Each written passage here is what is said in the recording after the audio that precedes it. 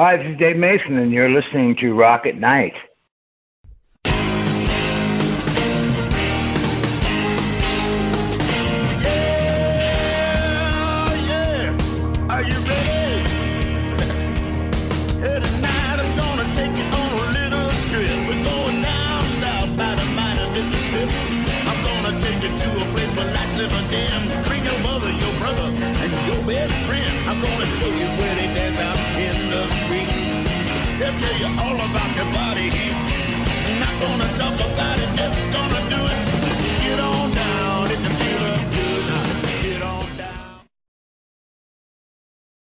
Hi, everyone.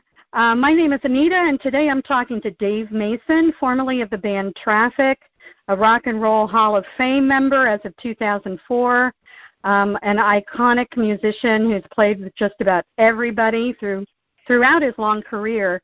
And at the age where most people retire, he's still going strong and set to release a new project on November 20th, Alone Together Again, to celebrate his initial solo recording, Alone Together, that was released 50 years ago. You can already pre-order this album, and Rock at Night will provide the link on our website. This album includes the songs which show over and over again that truly well-written songs survive the test of time, and they keep being performed by artists generations later. He also knows the importance of social media and advertising and has been participating in fan chats once a month. And Dave, you just did one on October 23rd, a Facebook Live Q&A, right? Yeah, that was the date. This was the other day. One day rolls into another. And are you going to be doing one in November as well? Probably be. I'm sure we'll be doing a number of them. Yeah. Well, we'll try to find the upcoming date, and we'll post it when we post the recording. Now, Alone Together was like a soundtrack album for most of us, and those songs from that album bring back a lot of memories. Describe a little about how the recording of that album was different from the recording of Alone Together Again, maybe based on technology and who you were recording with. Well, basically the difference is that Alone Together was, one of the differences is I was 22 years old, and they were session musicians. In other words, we hadn't gone on the road, we hadn't played any concerts, so everything was pretty much worked out there in the studio. And there was great musicians and great LA musicians there on that original album that went on to play with Clapton and people from Delaney and Bonnie, and people who played on a number of hit records at that time in the studio. But the thing was, didn't have the difference. The biggest difference basically is the fact that the Alone Together Again is cut with my band, the band that I used to go on the road with, and like John Sambatero has been with me. God, John's been with me for over 40 years. So a lot of that stuff I play in the concerts, and so it has more of a. In other words, if the original album, if I'd have taken all those players that I had on there on the road, would have had a little slightly different energy, more energy. So the newer album has a little bit more, what can I say, a little more zing in there, for a better word. Some of the arrangements are a little different on Alone Together Again. World in Changes, I changed completely from the original way it was done. The others are pretty close to the original arrangements. The slight variations. There's some that I think came out just way better on the new version, like Sad and Deep as You, which actually was a live. It's actually, the track basically is a live track, except for the solo guitar work on there. But that's basically a live track that was cut It might have been 12, 14 years ago at XM Radio. So basically the whole thing with Alone Together Again is it came to be a CD and be released. I wasn't planning on doing that. I was basically re-recording and doing some of this stuff kind of for my own amusement. But the bulk of the of Alone Together Again is basically it's pretty much live. Most of those tracks were cut live one afternoon in a studio in New Jersey while we were on the road with my band. So it definitely has a little bit more energy, but they're all very live, essentially recordings. So maybe a better way to describe it would be not remastered, but more like revisioned, kind of. I was thinking of that word when pretty much. Oh well, it's not remastered at all. It's far from remastered. They're redone completely. Yeah. Now you wrote "Feeling All Right," which is probably one of the most covered songs in rock and roll. When you were almost 20 years old. And what or who inspired that song?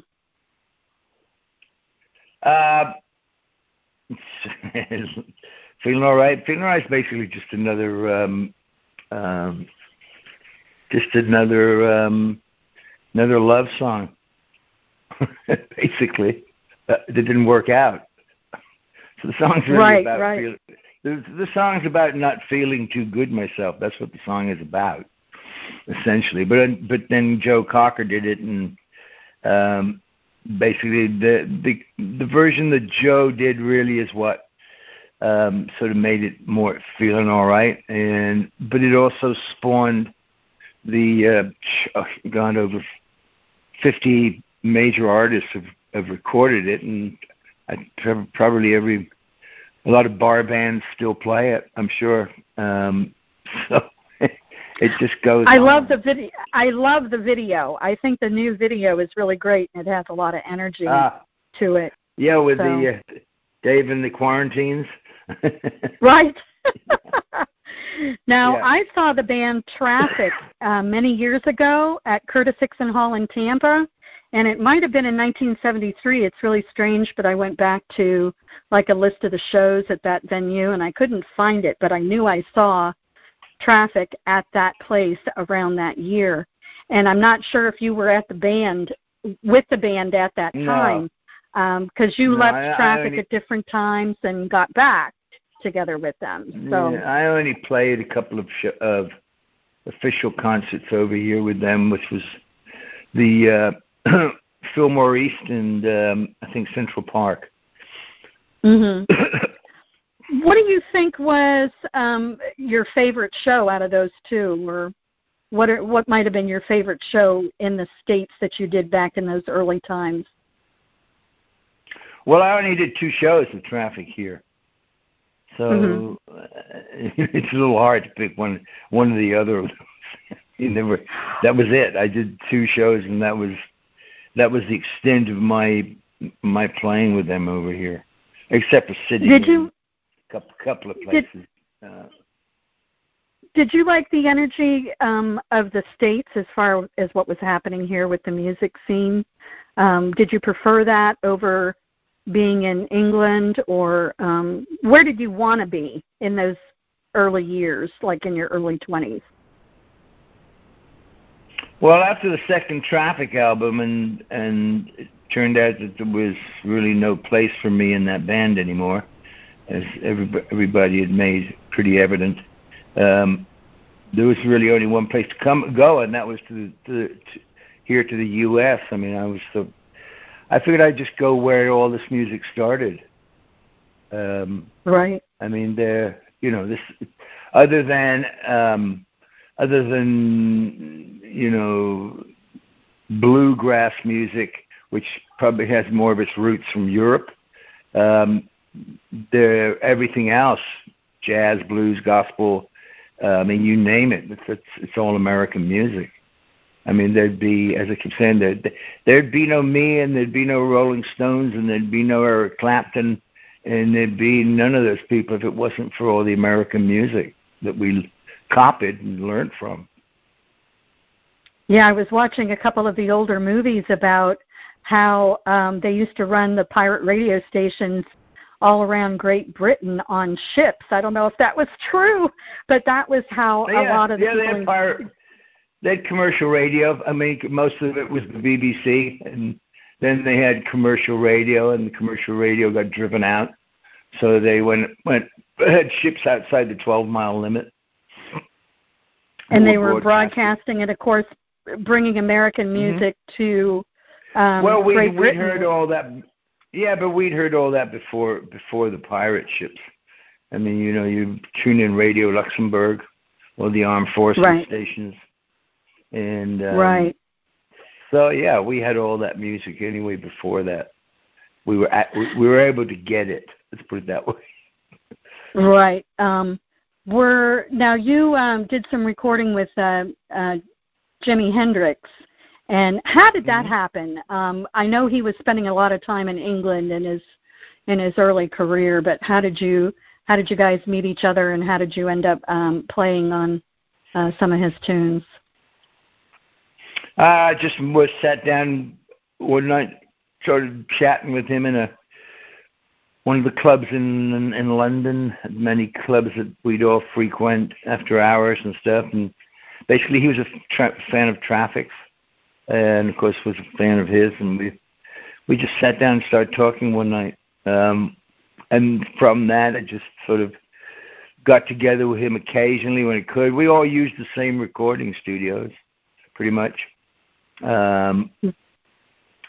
So you'd run across people, and I just through it all just got more to spend more time with him, and then eventually finished up. At one point, was going to actually take Noel Redding's place on bass, but that never happened. But anyway, finished up in the studio recording with him and playing the acoustic guitar and all along the Watchtower and singing on Crosstown Traffic, and 2 or 3 other tracks of me playing bass and sitar that I think have kind of slowly emerging. Otherwise, I don't know what the heck happened with those.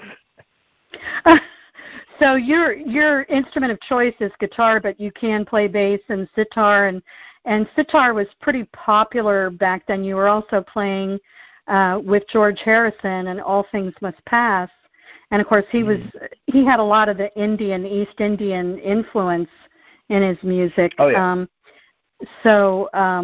Was that a big draw for you to play something that wasn't like standard rock and roll, and maybe to do something different, branch out? I mean, that's what Traffic was too. I always considered Traffic as more early kind of fusion, maybe, before people had a word for it. We were like an early alternate, what would be termed an alternate band. We had lots of, we drew from all kinds of stuff, but that's what was going on at that point. It was so very experimental, and a lot of things you tried. A lot of Eastern music was entering into the music. So I started playing around with sitar and used it on a couple of Traffic, actually their biggest hit single over there, Hole in My Shoe and Paper Sun. I remember Hole in My Shoe. I remember that because it was really considered like more psychedelia, kind of psychedelic music. And that was, what was it, 67, I think, maybe, when that came out? Probably. I don't know the exact dates. Right. And a lot of the artists were going to East India just mainly for spiritual pursuits. So some of course, the music and the style of music would rub off on people. Yes. So some other people that you've played with, wow, it's like a long, impressive list. Some of the people from Fleetwood Mac, Paul McCartney, the Rolling Stones.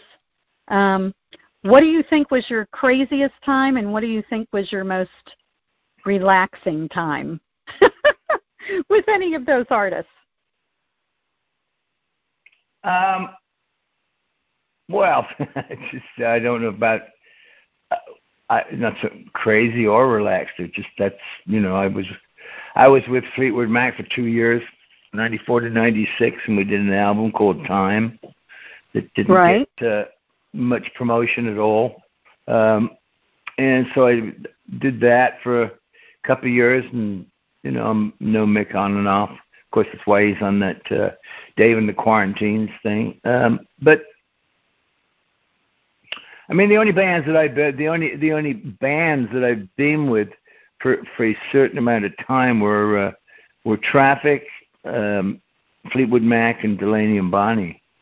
The rest of it's pretty much, and whatever early bands I had when I was way younger. Local bands. Yeah, I believe Bonnie still lives. She lives very close to here. We're in Tampa, and I think I saw her maybe I saw her on a video maybe. Oh, it might have been last year or something. But she was playing at a local place, and she was still singing. I mean, she was really quite well, blowing them away is what I can say about them. So yes, she can sing. Yeah, incredible voice. Now, let me ask you this, too. Who were some of the artists from your past that have inspired you the most? And then do you have like another little short list of new artists that you think are going to be around, 50 years from now? Well, I mean, I have things that I drew from, in the past are innumerable. I mean, there's all the blues players and and jazz players that would have been of influence, and in some Indian stuff, and I've listened. I mean, just a lot of very diverse things for me. Guitar-wise, of course, mostly I'm a guitar player. That's what I started out being, and that's my main thing. So obviously all the blues players, for sure, and just a lot of my very early stuff would have been in the very beginning when I was very young, would be Hank Marvin from the Shadows. But new stuff, I have no idea. I have no clue who's out there. Somebody asked me about that the other day, and I was like, you know what? I have no idea who's out there. I don't know.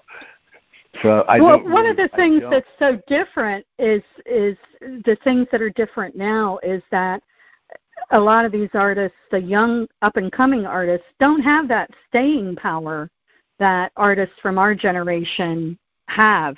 Like your songs are still being played, still out there. You can turn on a classic rock radio station and hear all this music from 40, 50 years ago, but yet the ones that are, the young ones that are recording, you're not going to hear those things 5 years from now on being played or getting airtime. So I think that's a huge difference between the music from our generation and the new music coming up, and that's probably why you don't really have anybody that you're listening to, that you've become, enamored by. Yeah, so, no, I mean, I guess I just don't really follow it, so I don't know. I'm sure there's some. I mean, I know that there's the last few years. I mean, I've run into or come across some. I don't remember the names, but some just very young, incredibly good guitar players. I mean, young kids, 14, 15, 16. So there's that, but I don't, yeah. I mean, I don't know. I just don't know who the heck is out there. I don't really follow it. I guess I'm so wrapped up in what I've been doing, and so when I have time off, I kind of take time off. I mean, if I'm listening to music, it's usually going to be, it could be anything. I mean, what do I have in my playlist right now? I've got, let's see, I could tell you what's in one of my playlists to give you an idea of what I might be listening to. But some of it might be, I mean, I've got from Bob Marley to Jimmy Smith, Jack McDuff, Frank Sinatra, Glenn Miller. Oh, my, Frank Sinatra. And he's Sure, good, absolutely. and I listen to him still. Yeah. Absolutely. Man had a voice, great voice. And some of those arrangements from Nelson Riddle were just amazing. I mean, I've got things like Eddie Cochran, Fats Domino, Right. Ricky Nelson, Dion, Doris Troy. I mean, there's Dave Brubeck. I mean, that's some stuff. Right. He's been around for, yeah. Yeah, and you can create your own playlist too on Spotify. I know I've done that, and I post it in different places so people can see what I'm listening to. But that's a lot of fun to do that. It's kind of like a pastime of mine. But that's a pretty impressive list, especially the Frank Sinatra part. Because my parents. Yeah, my parents were listening to all that, and that was how, it came down to me. I said, hey, this is really good music. So, my father owned a rock and roll. It's still good music, Yeah, my father owned a rock and roll radio station, so he was pretty, he was also into big band. So we had all that in our house. Now, you're doing a great charity for veterans that I wanted to make sure we gave some time to. It's called rockourvets.org. Can you tell our listeners a little bit about that? Well, it's just basically, we're very small, myself and a man named Ted Knapp out in the East Coast. And we're just basically an all volunteer little group, and we do our little part to help vets, and actually not just military vets. We support all uniformed services, law enforcement, firemen, and vets, and we kind of do what we can to help out with things that they need. It's just a lot of the times it's not about money. They need things. So yeah, please. I mean, like I said, we are all completely volunteer. Everything we get, other than minimal stuff that we might need, office stuff, but all of it goes where it's supposed to go. And we're just happy to. I mean, I'm the product of a father that fought in the 1914-18 war, and my half brother was driving tanks in North Africa in Second World War, and I'm born in 1946, so I tend to take all that stuff very seriously, and I appreciate the people that put on a uniform and do that stuff. So I think it behooves us to help out. I think I think the government, and I'm not talking about either parties here. I have no political alliance, but just per se, the way they deal with them and all that is shameful, I think. Right. And if they dealt with properly, we wouldn't exist. But we're there to fill in a void, I guess, along with other charities that are there too. So that's why we do it. I'm happy to do it. Well, I'm a veteran myself, so I'm sure there's a lot of veterans out there that thank you for doing that. And my father was also a veteran, and so I too come from that family. My father was in the Korean conflict. So, right. But one of the things that has changed a lot of the charities and things that we're doing to help our fellow humans is the whole COVID thing. How has that changed what and how you're able to give? Has that done anything different? I mean, probably. Ted, my friend here, who sort of, we both put this together. I mean, he really is the one that deals with all this stuff on a day-to-day or week-to-week basis. So I imagine it's affected everything. So I'm sure in some ways it has.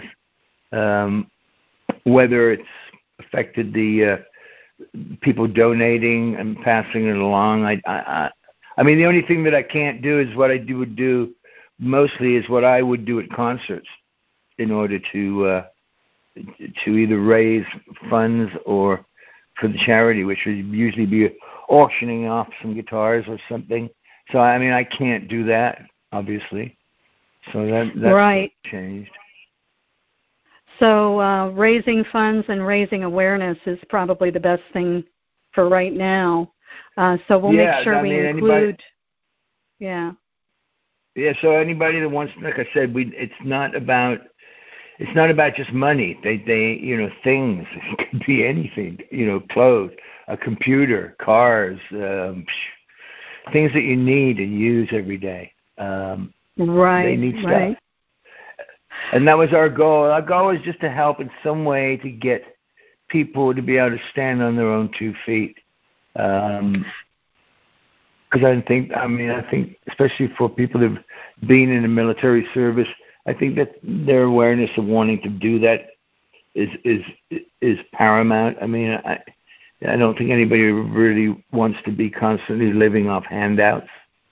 Right. People need to stand on their own 2 feet. So you give back, hopefully giving back people some pride and dignity in terms of what they're doing. Exactly. So where, with all this that you've done through this huge body of work, all your life, where do you see yourself in 5 years? Are you going to still be rocking? Are you going to be taking it easy?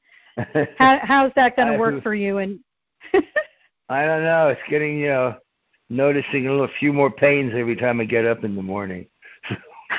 Me too. Yeah. So I don't know. We'll have to see how that goes. But I guess I'll be doing it as long as I can. Yeah. I just spoke with an artist, actually, a little bit. Maybe last fall, about a year ago, Mary Boinet from Norway, and she said that a particular artist, I can't remember which one, actually was playing when they passed. They were on stage, and she goes, that's exactly how I'm going to be doing it. She said, I'm going to be on stage until the very end. So don't miss the last show. Yeah. So, that's how you can envision it, is doing what you love and doing what gives you bliss, to the very end. And do you have any words of wisdom for any young artists out there that may want to be making a career of this? Damn, God. I mean, I don't know what you tell them. I mean, there's a lot of things that aren't. Well, I guess it's different though. I don't know. Other than, I mean, it depends on how passionate you are about what you're doing, and if you are, then just stick with it and keep going. Exactly. Yeah, that's what I think too. Follow your bliss. Well, I think that's all the time we've got now. But Dave, I want to thank you so much for joining Rock at Night. We'll have the podcast up soon. I'll include all these links, including the Rock Our Vets and your next Q&A. And, we'll make sure that we also do a write-up when the album drops on November 20th. That'll be Alone Together Again, due to drop on November 20th next month. Well, almost 3 weeks away. So. Yeah, and you can pre-order it from DaveMasonMusic.com. Right. We'll include that link too. So so people can click right in. But thank you, Dave. You have a great day. Yeah, thank you. All right. Bye-bye now. You're listening to Rock at Night. The introductory song, Get On Down, is from blues artist Billy Bass Alford. Look for his music at ReverbNation.com.